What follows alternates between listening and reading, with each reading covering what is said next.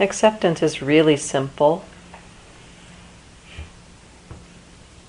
There's a simplicity to the mind that is in this acceptance, in this space of acceptance.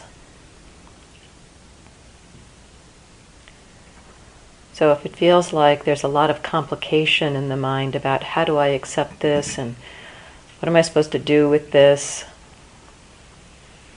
that's an object. Let's see if you can recognize confusion, complication is happening, and bring a very simple mind to that.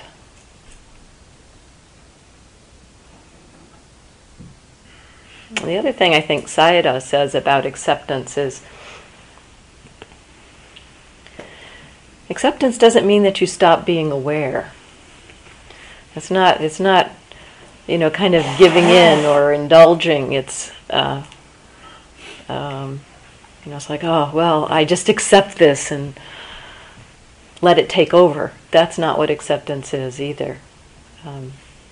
Acceptance really is this deep meeting of experience.